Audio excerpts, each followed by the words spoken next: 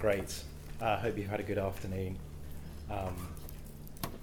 whatever you've been doing, and it's good to be back looking at this together. So we just had read that Psalm 119, which, as you probably know, is it's such a long psalm, isn't it?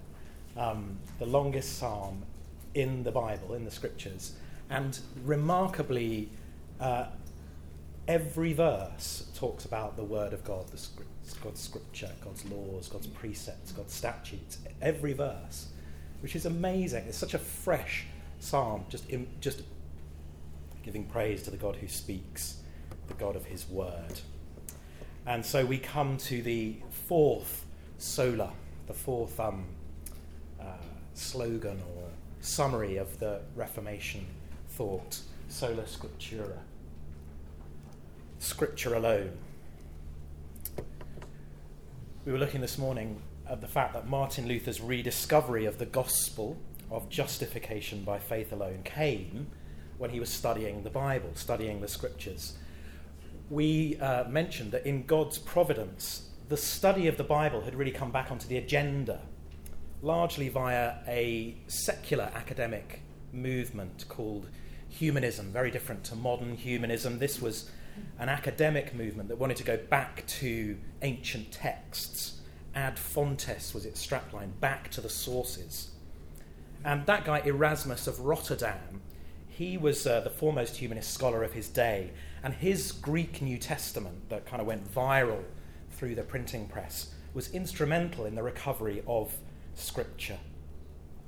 Luther and the Reformers rediscovered the gospel of grace in the Bible, and they therefore elevated the Bible over all other authorities as the ultimate source of the revelation of God and the foundation of faith. We're just going to think about three things that the Reformers did, that they stood on Scripture, studied Scripture, and they shared or spread Scripture. So the Reformers, they stood on the Bible. Because of his beliefs and writings, Luther came increasingly into conflict with the church's authority. If you undermine the church's source of money, do you remember their income through indulgences and relics? There's a lot of people who are not going to be happy with you. And people wrote against Martin Luther, calling him a drunk German, and he wrote against them, calling them far worse things. People were quite mean to each other in the 16th century. And in 1520, the Pope issued a bull on Luther, not an animal. This was a decree authenticated by the stamp of the Pope's bulla, or seal. And it ordered Luther to recant his beliefs and his writings about justification by grace through faith within 60 days, or face excommunication and ban. That is, no one could shelter him, but would have to give him up for arrest. Now, the church's unwillingness to grapple with God's word convinced Luther that setting herself up over and against Scripture, the church of the day could only be a tool of Satan. And Luther publicly burned the papal bull, along with numbers of Roman Catholic documents, and he declared the Pope the Antichrist, and he broke with Rome. In 1521, Luther was summoned to the Diet of Worms. Now, this has nothing to do with the Bush Tucker trial on I'm a Celebrity, Get Me Out of Here. A diet was a debate or council, and Worms, or Worms, is a place, a town. So Luther was summoned to the Council of Worms to appear before the Holy Roman Emperor, Charles V. So it was a big deal. And Luther thought he'd been invited to a debate, but it was basically his trial for heresy, the punishment for which was death. Luther's prosecutor in the trial was Dr. Eck, the wily old Archbishop of Trier. And this is what Eck said in the trial. Martin, your plea to be heard from the Scripture is the one always made by heretics. How will the Jews, how will the Turks exult to hear Christians discussing whether they have been wrong all these years? Martin, how can you assume that you are the only one to understand the sense of Scripture? Would you put your judgment above that of so many famous men and claim that you know more than they all? You have no right to call into question the most holy Orthodox faith instituted by Christ, the perfect lawgiver, proclaimed throughout the world by the apostles, sealed by the red blood of the martyrs, confirmed by the sacred councils, defined by the church, in which all our fathers believed until death and gave us an inheritance, and which now we are forbidden by the Pope and the Emperor to discuss, lest there be no end of debate. I ask you, Martin, answer candidly and without horns. Do you or do you not repudiate your books and the errors which they contain? Quite some pressure. And Luther answered thus: Your imperial majesty and your lordships demand a simple answer. Here it is, plain and unvarnished. Unless I am convinced of error by the testimony of Scripture, or, since I put no trust in the unsupported authority of Pope or councils, since it is plain that they have often erred and often contradicted themselves, by manifest reasoning I stand convinced by the Scriptures to which I have appealed, and my conscience is taken captive by God's word. I cannot and will not recant anything, for to act against our conscience is neither safe for us nor open to us. On this I take my stand. I can do no other. God help me. Amen. So in the most pressurized environment, before the most powerful people, facing certain death, Luther said, Scripture is my supreme and final authority. Here I stand. I can do no other. It's incredible courage. And Luther didn't die, because God's in charge of that as well. He actually legged it, which is valid, but then he was kidnapped. And many thought that he had been captured and taken off to be executed privately. The artist Albrecht Dürer wrote in his diary, "O God, if Luther is dead, who will now teach us the Holy Gospel so clearly?" But Luther was not dead. His kidnapper was a friend, Frederick the Wise of Saxony. Do you remember the guy with the massive collection of relics in the town church in Wittenberg? He had Luther kidnapped, and he hid Luther away in the Wartburg castle and gave him a new identity and a beard to enable him to continue to write and teach, which is much easier with a beard. So the Reformers, they stood on the Bible alone. Now, it's important to clarify what they meant by this. It's not that they said that Scripture is our only authority, full stop. That would be solo scriptura or nuda scriptura. No, there are other important authorities for the Christian. The creeds and confessions, the voices of tradition. Church ministers should be listened to and followed insofar as they cohere with Scripture. But Scripture alone is our final authority. It's the authority that rules over and governs all other authorities. Because Scripture is the Word of God. It is from God the Father, about God the Son, and by God the Holy Spirit inspired. And Scripture is so important.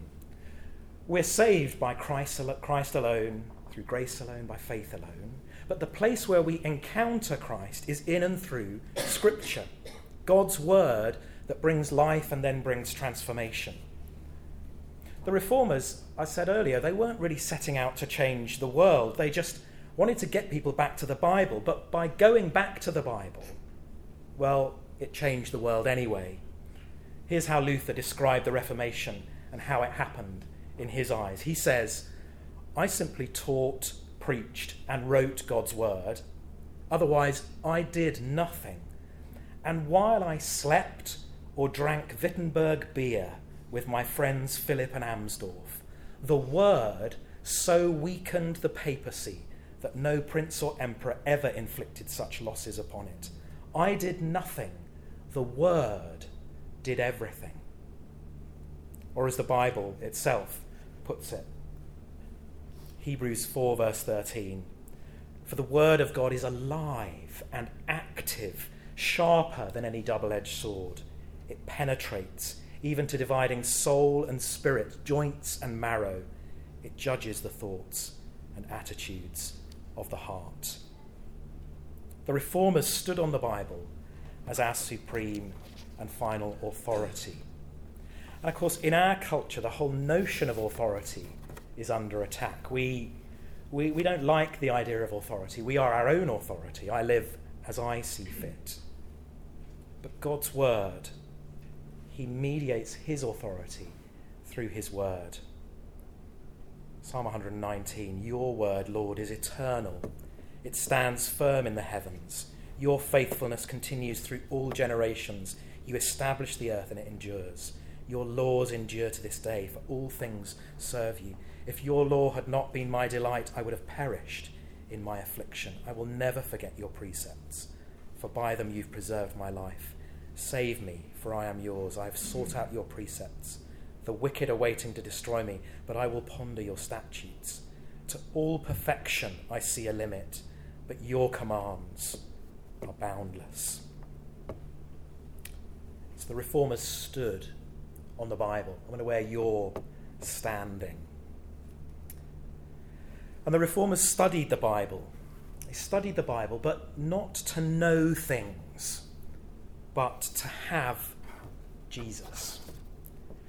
In 1533, Luther wrote this. He wrote, "For a number of years now, I've annually read through the Bible twice.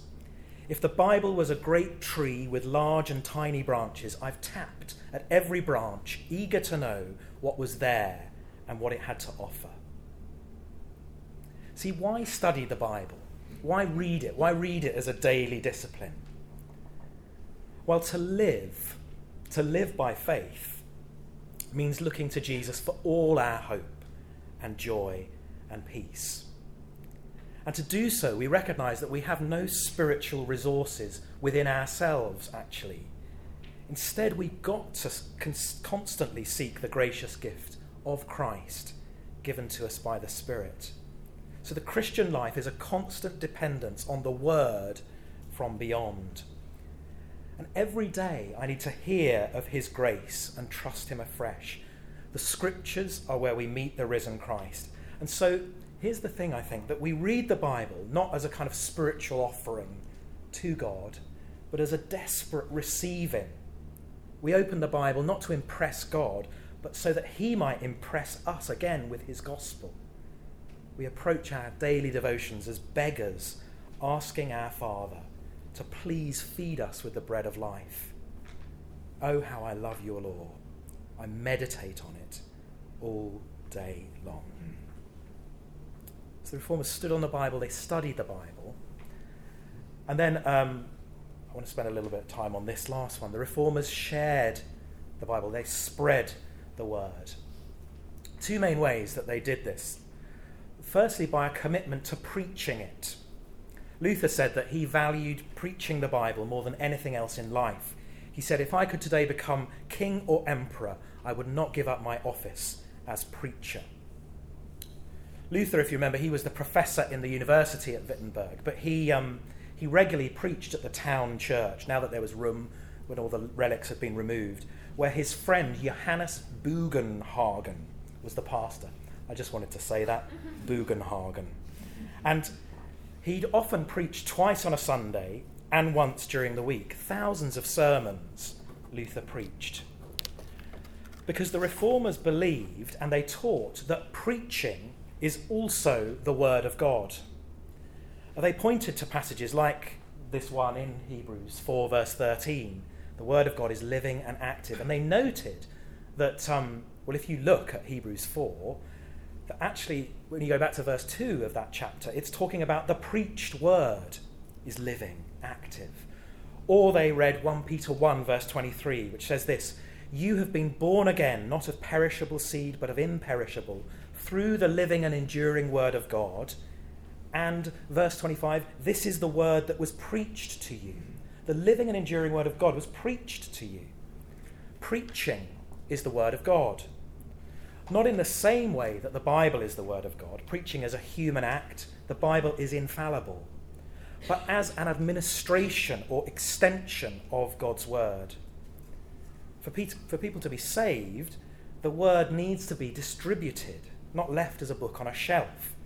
And more than that, Luther said that merely reading the Word is not as fruitful and powerful as it is through a public preacher ordained by God to preach. And I hope we know this in our experience, that God's voice is powerfully heard through faithful preaching. Listen to Martin Luther. Would to God that we could gradually train our hearts to believe that the preacher's words are God's word. It's not an angel or 100,000 angels, but the divine majesty that is preaching there. To be sure, I do not hear this with my ears or see it with my eyes. All I hear is the voice of the preacher, and I behold only a man before me. But I view the picture correctly if I add that the voice and words of the pastor are not his own words and doctrine, but those of our Lord and God. It's not a prince or a king or an archangel whom I hear. It is he who declares that he is able to dispense the water of eternal life. Don't you love the way Luther writes? Doesn't it inspire you to go and read some Luther? He's just brilliant. Now, none of that when you hear the preacher preach, you're hearing the voice of God, means that the preacher is anything. Okay? Both listener and preacher are pupils of the word. God is everything.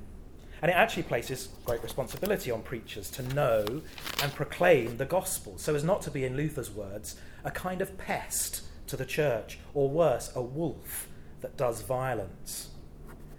But the crucial point is that preaching is not a process of education or a transfer of information. Often you will already know the truths contained in a sermon, but we come to the preaching of the word not to learn new things. In fact, that would be dangerous if we want novelty. We don't come to learn new things necessarily, but to hear Jesus' voice and encounter his presence afresh. What an incredible incentive to be at church, to meet Jesus in the preaching of the word as well as at his table for the Lord's Supper. So the Reformers spread the Bible by preaching it. They also spread the Bible by translating it and getting it into people's hands. Few people in Luther's day had access to a Bible or could read it, because the only Bible available, the only official Bible, was the Latin Vulgate, which also happened to be a particularly inaccurate translation. In medieval art, if you know anything about medieval art, which I don't, but apparently in all depictions of Moses has horns coming out of his head, and that was because of a mistranslation in the Vulgate, which kind of, I don't know what, but worse, the Vulgate put into Jesus' mouth things like people should do penance and believe. You see, the Vulgate was being used, in a sense, a bad translation by the church to perpetuate its falsehood. So the Reformers set about translating the Bible from the original Hebrew and Greek. Remember the humanist movement, back to the sources. And so the Reformers went to the Hebrew and the Greek and sought to translate the Bible into everyday common languages so that all people might seize and taste the pure, clear word of God. So of Luther's German translation, someone wrote that no other had the same majesty of diction, sweeping vocabulary, native earthiness, and religious profundity of Luther. Luther put it a lot more basically. Luther said of his desire to show how relevant the Bible is, he said, "I endeavoured to make Moses so German that no one would suspect he was a Jew." Now, I think Luther there is saying something about his process in wanting to make the Bible accessible.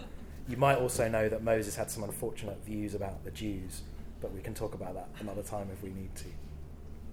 In England, William Tyndale, wanting others to read the words of life that had saved him, he set about his life's work of translating the Bible from the original into English. He sailed to Germany, where it was much safer to work, and there within a few years Tyndale managed to translate most of the Bible into English. His translation was accurate and easy to read, and it turned out to be a gem of a translation, with words and turns of phrase that went to form the King James Bible and that have influenced spoken and written English more than Shakespeare. In fact, that is Tyndale's Bible up there on the screen, one that's kept at St Paul's Cathedral. You know, it was illegal at the time in England to own or even read such a translation. And the penalty was death. If you'd been found to have read a translation, Tyndale's translation of the Bible in English, you would be executed. Some 16,000 copies of Tyndale's Bible were smuggled into England before he was caught in 1535 and burnt to death near Brussels, uttering the immortal last words, "Lord, open the eyes of the King of England." And just 2 years after Tyndale had died uttering that prayer, it was decreed by the king that an English Bible be placed in every church in England. King Henry VIII ordered, "Ye shall discourage no man from the reading or hearing of the Bible, but shall expressly provoke, stir, and exhort every person to read the same as that which is the very lively word of God." 6 English Bibles were placed in St Paul's Cathedral, crowds immediately thronging around those who could read loud enough to make themselves heard. So great was the excitement that priests complained of how even during the sermon, lay people were reading the Bible out loud to each other. Obviously, not a great sermon. But you see, the message and the excitement was spreading. With the Bible freely available in common language, Luther said that it was possible for a cleaner to know more of God than 10 professors in the university. Tyndale said to his enemies, "I will cause a boy that driveth the plough shall know more of the Scripture than thou dost." You don't need high intellect to know God.